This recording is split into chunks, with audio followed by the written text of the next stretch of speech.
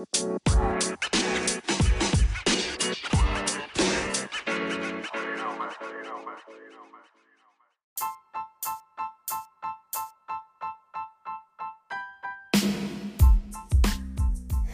everyone, welcome to our podcast, What About Us? Cultural Awareness in Clinical Practice. I'm Afsana. So then, today's episode focuses on men's mental health, and that's in relation to men from ethnic minority communities. I felt like this was an important issue which isn't talked about enough, and I felt that this was a great way to not only raise awareness within clinical practice, but also raising awareness within our communities. So, I'm joined by Antonio Dawson, who is a psychological therapist. He's also a minister in religion, as well as the founder of Speak Black Man. So, Antonio talks about his journey through the profession, how he got to where he has. He talks about some of the challenges within practice, as well as how he integrates spirituality within therapy. So, let's have a listen to what Antonio had to say.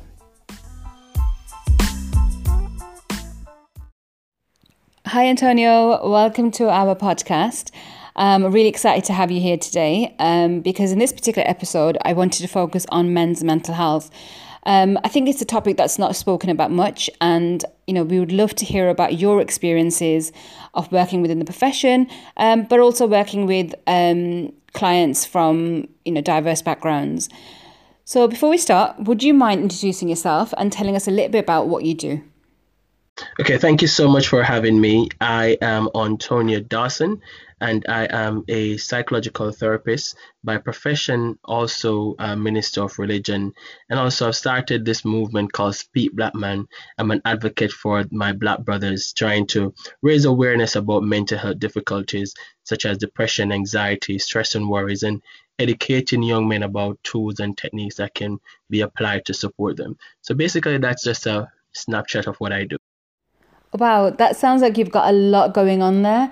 So what I want to start off with then is I came across one of your recent tweets where you talked about feeling isolated in the world of psychology, especially clinical psychology, I suppose. So could you tell us a little bit about how you got into your role as a therapist? So what was your journey like? So I migrated to the UK in 2016. Prior to that, I served as a police officer in Jamaica for 6 years. When I came here, I basically went into working in the forensic aspect of psychology with men coming from the prison system who would have spent a lot of years in prison and they're diagnosed with personality disorder. So as a result of that, I recognized that I needed to have more clinical understanding of some of the difficulties that people from specifically minority group were experiencing. And as a result of that, I got into the PWP Ruth. And through that medium, I basically started treating people with depression and anxiety. But what I recognize is that there's just so limited amount of us as Black male therapists out there, especially minority groups, and when it comes to male therapists. So one of the things that I've been trying to do is to build connection with male therapists that are from the BME community, but I've not met a lot, and that's the reason why I made that tweet on Twitter recently. But I've been reaching out to people from places like America, and there's a growing community now that I'm connecting with a lot more Black therapists now, which feels a bit better than maybe a year ago. Right. Okay.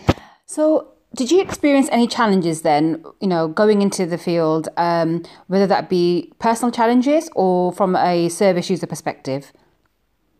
A major challenge that I recognize throughout my time working within the industry is the fact that people who are from the BME community are more likely to drop out of treatment, even if they do engage treatment. And this could be because of barriers such as language barriers, or sometimes people might not feel like the space is safe. There's a lot of factors that contribute to this. It might be things maybe around discrimination. But personally, when it comes to to my support that I give, I normally do see a lot of minority people, and I do get good recovery from people who are from the BME community if they're willing to engage the treatment.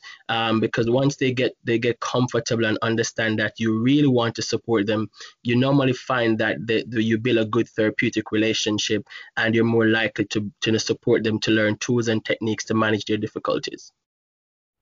Right. Okay. That sounds really interesting. So what I want to touch up on then, so something that you mentioned earlier was that you created a movement called Speak Black Man. So could you tell us a little bit about how that was developed, or why was it developed?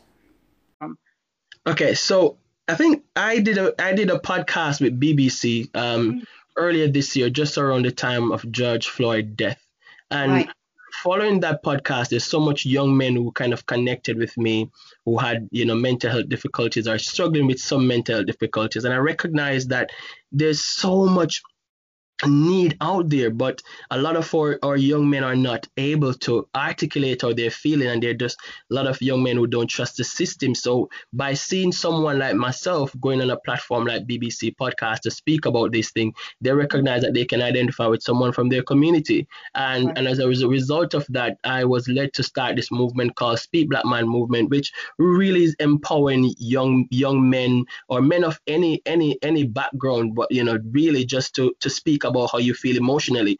Because for myself, growing up in Jamaica, I never really understand emotions, and I never really got to express emotion, because you're only taught to kind of speak about how you feel, and the only thing to say you feel is I feel good or I feel bad. You never understand that you can feel really sad, or you can feel frustrated, or you feel angry. And so what we find is that there's an iceberg kind of mentality within the Black community, where there's so much under the surface, but we're only seeing what is on the top. We're only seeing the aggressive behavior, but many of the challenges that we're having are things that are never expressed, that is deep within. And so it's so important that there's now a movement that encourage young men, even from within the home. This movement is not just talking about mature men. It's talking about in the homes, parenting. Your children should be able to express their emotions. How are they feeling? Am I feeling sad, angry?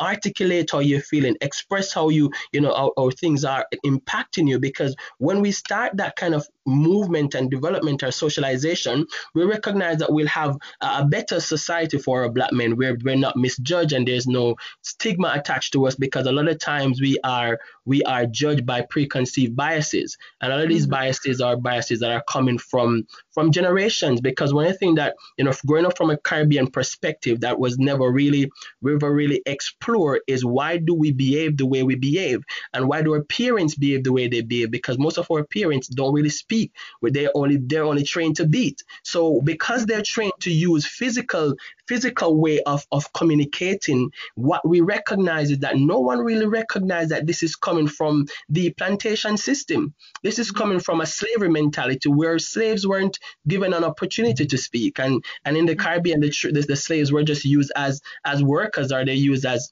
tugs to produce children, but they weren't given a voice. And so our parents, that kind of mentality passed down, and what we find is that there is a system of bias there that is permeated through young Black men who don't really speak, but really just basically act out physically or through an aggressive medium that sometimes is misunderstood. So I think with the Speak Black Man movement, it's bringing back the voice to the Black man, where the Black man can recognize that they have a space to speak about their difficulties, or it's okay. It's normalizing the fact that we need to speak. It's normalizing the fact that if you're experiencing any difficult situation, we can speak about it. The Black man is also socialized, and not just Black men, but minority people in a whole are socialized just to speak up, just to be tough and be strong about everything that you're going through. But we don't have to be strong.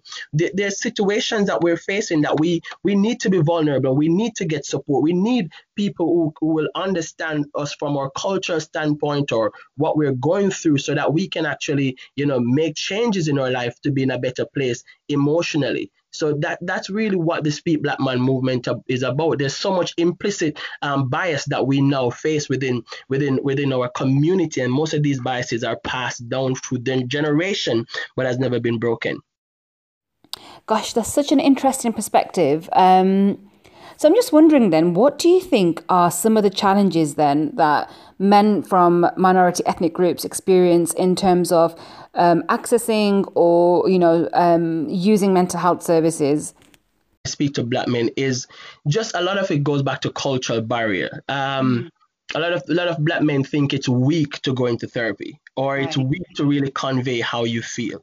Another aspect of it goes back to feeling quite discriminated if they should go into a therapy room, or just many of the stigma around mental health difficulties, like people see you. One of the major thing within the black community is that you're called mad, and being mad gives this the idea that you're someone who is crazy, and who wants to be called crazy? So if you tell someone you're going into therapy these days, people will laugh at you in your community, but it's becoming more of a thing now where people are comfortable to say I'm going to therapy, because the more people come out and normalize it, it becomes easier. So most of the black men I'm speaking to now are more open to speaking to someone. I have people who won't go into a formal space, but they will speak to me about tips and techniques. And there's some people, who really wants to utilize the space but won't even utilize it because of lots of different factors. There's other things around social and economic inequalities, whereby we have a lot of young men who don't have a job, they don't have the basic needs, and they're worrying about these things. Taking your time to go into a therapy room is like wasting that time when it won't change what you're going through. You need a job. So a lot of things goes back to the system also, because we know that black and minority ethnic people experience wider variety of inequalities that makes us more vulnerable to mental illnesses. So we have to look at those things to why is it that our black men are not basically accessing treatment. If we look at the criminal justice system, most of the black men who enter treatment or any form of mental health treatment is through the criminal justice system. That is because it's not a part of the mainstream culture to promote the system where minority people feel comfortable to let their voice be heard or to really find the space to use. Other things that we can think about also are spiritual beliefs, or a lot of people think they can just pray it away, or they think they can just their belief then that it's going to go at some point. So there's a lot of factors against us. There's a lot of factors, but the more we have this conversation, I believe that we're breaking that barrier, and we're opening the atmosphere for it to become much better. That's such interesting points that you raised there. And, I kind of agree with you, because even within my own community, I come from a Pakistani community, I see these issues time and time again. So I'm just wondering, I just want to touch upon a couple of points that you raised within this. So you talked about normalizing therapy and normalizing mental health. So how would you suggest clinicians working within, the clinical psychology field and within mental health practices, how should they go about approaching this? A lot of us are trained to do therapy in a certain way, and we are we're so structured in our normal techniques that we don't think outside of the box and think about the social context and also the cultural upbringing of the patient that we're having. We cannot use the all size fit one mentality. Yes, we're going to use the same technique, but we need to understand our patient more. We need to allow our patient to understand that we want to understand their cultural background, or understand the demographic situation that they're experiencing, because a lot of people, based on where they're located and so forth, in the country, that some people won't want to come into a space and open up because there's so much discrimination against them already. So we have to now keep these things in mind as practitioner, and then create our therapy in a way in which it is not just going through a kind of Eurocentric kind of approach, but we're more wide stream in how we support people. So I think it goes back to adaptation. The key thing, I think it's adaptation, and also recognizing that not everyone you can work with, because some people, if you think that you're not going to build a good therapeutic relationship and you've tried a few sessions, have that conversation with your superior, maybe refer them on to someone else before they drop out of treatment. What we find is that a practitioner might recognize that they're not building good therapeutic relationship, they force the sessions, and when you force the session over time, the next session the patient don't really engage, and over time they drop out. I think there should be a system also that if there's any stage in the treatment you recognize that you won't be able to support the patient, then you might think about signposting them to a better practitioner, or some system like that in place, or someone who's more culturally aware of what they're going through. Right, that's so interesting. So I'm just kind of wondering then, so do you feel like ethnic matching or gender matching is useful within therapeutic practice, or do you feel like it doesn't actually really make much of a difference? I work on some time ago, and the research showed that most people did not have a preference in terms of the practitioner, but it might be that the sample size was very small, and we did not get a good diverse understanding of the people. But I think that it does matter, if people can relate to people from their background. When I work with people who are from Jamaican background, we definitely have a good time in therapy because I can code switch. If they're speaking in patois, I can go and speak the patois with them, and they can understand me more because I understand the culture, I understand the difficulties, I understand the history in terms of slavery and everything. So that gives them a more kind of relaxed kind of space where they can feel comfortable. And the reality is, some people might not want that approach either, because I've also had patients who said that they would not want to work with people from their culture because they feel they'll be judged, because the culture, for example, the culture might show that might be kind of reluctant to female having therapy, and a female therapist might say they don't want to be seen by a female therapist from their culture. It's very difficult to kind of get the balance, but I think it's really keeping the mindset to be open to the changes within the needs of the people that we serve. Yeah, definitely. I mean, so you talked about some of the tips and techniques that you've used within clinical practice, and I'm wondering whether you could share some advice on what, clinicians can think about when working with men from diverse communities. So what kind of things can they consider and think about within their therapeutic practice? BME community. I think we have been programmed here as therapists to just think of people as BME. We need to think of people within the BME from their specific cultural background. Right. So you want to be zooming in to find out this person grew up in Africa, in Ghana, or they grew up in Nigeria. What's a culture like? We know that there's lots of spiritual beliefs. We know that there are lots of cultural things that might be difficulties that they might be struggling as a result of their cultural upbringing. We have to keep these things in mind, and also educate ourselves about the cultural differences or the spiritual beliefs that they might have. Read their notes, find out, do a thorough assessment to find out, how long they've been experiencing these things, what's the major trigger.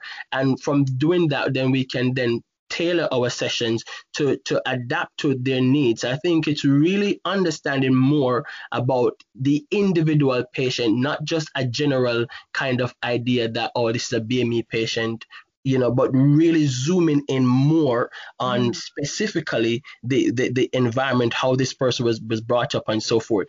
I know some therapy don't, especially CBT, don't go a lot into the past and so forth, because I practice CBT. But even so, for myself, what I do is really trying to understand more about, if I don't expert in the treatment in the session, I also try to understand more about the culture so that I can now adapt my support to them. And key thing also is learning how to build good therapeutic relationship.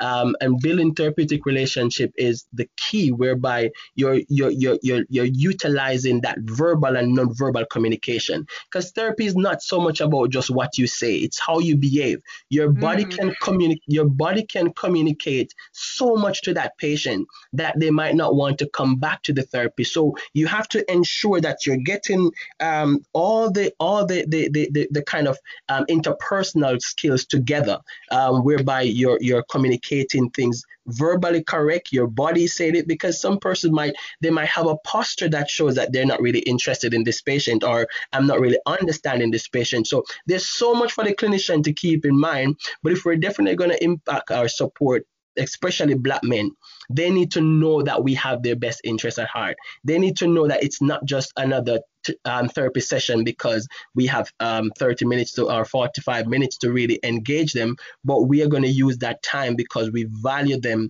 and we want to basically support them. Also, we should also try as much as possible to really kind of step aside from our preconceived biases, because many of us might have biases around certain group of people. You don't want to take that into the therapy room.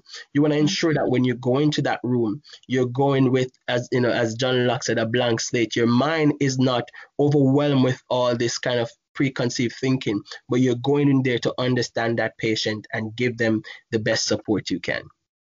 That's great. That's such valuable advice. And I think, I really love the point that you mentioned regarding thinking about within cultural differences and, really thinking about, what are some of the challenges that people face, within cultural groups and, what are their practices or, what are their beliefs.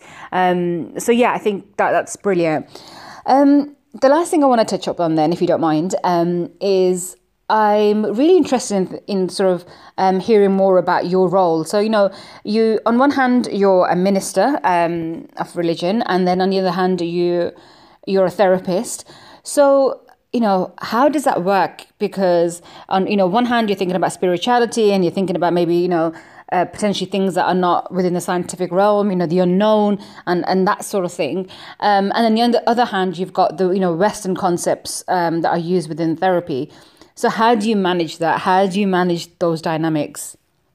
I think for me, one of my passion is to merge theology and psychology in some aspect for persons who have that spiritual belief, or I want to use their own belief system to support them, because this is so important for a therapist to also understand that when you understand a patient's spiritual belief system, you've already halfway through the therapy, because most people they're more connected to their belief than their problems. So if you can support a person by utilizing the tools from their own belief system and integrate psychological practical tools to support them, then patient can really understand you more as a practitioner, recognize that you can really meet their needs. So that's something that I do from my spiritual standpoint, which is to really merge theology and psychology, especially when I'm dealing with people from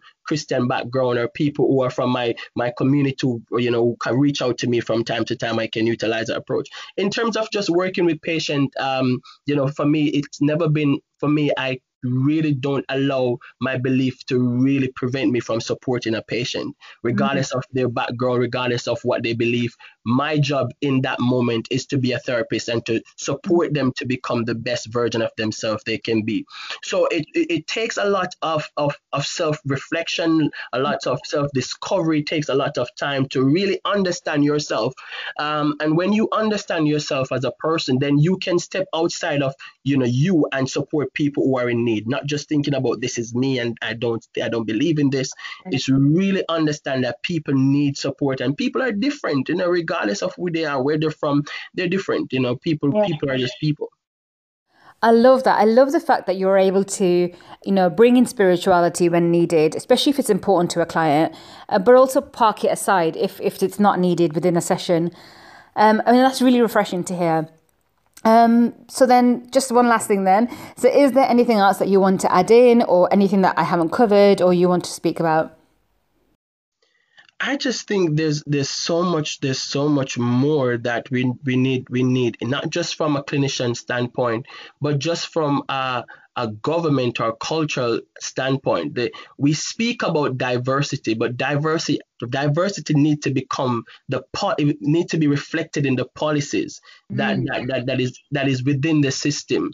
So whilst we have the diversity policy, I believe that there should be an holistic approach whereby there's special consideration be taken for different group of people, which is quite difficult. But if you just generalize people as BME community, then you're just going to see them from a BME wide perspective without tailoring the support to that which they need. So I think we have to really zoom it back into the individual and where they're coming from specifically, rather than a wide base of where we're thinking about things. One more thing, if people want to connect with the Speak Black Man movement, you can find me on Instagram. It's Antonia Dawson. You can find me there. I post content about men's mental health and just about psychological tools and techniques, and you will also see a bit of spiritual thing on my platform. So it's so important, if any Black men or anyone from the BME community hear me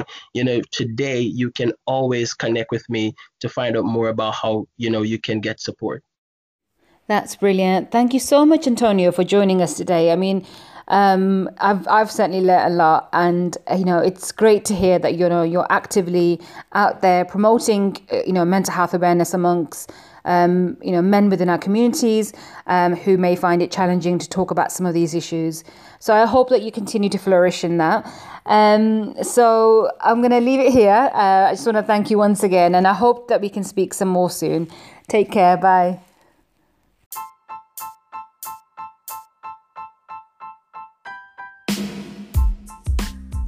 Thank you so much for listening in. We really appreciate you all taking the time out to listen to our podcast, and we're loving receiving your feedback too.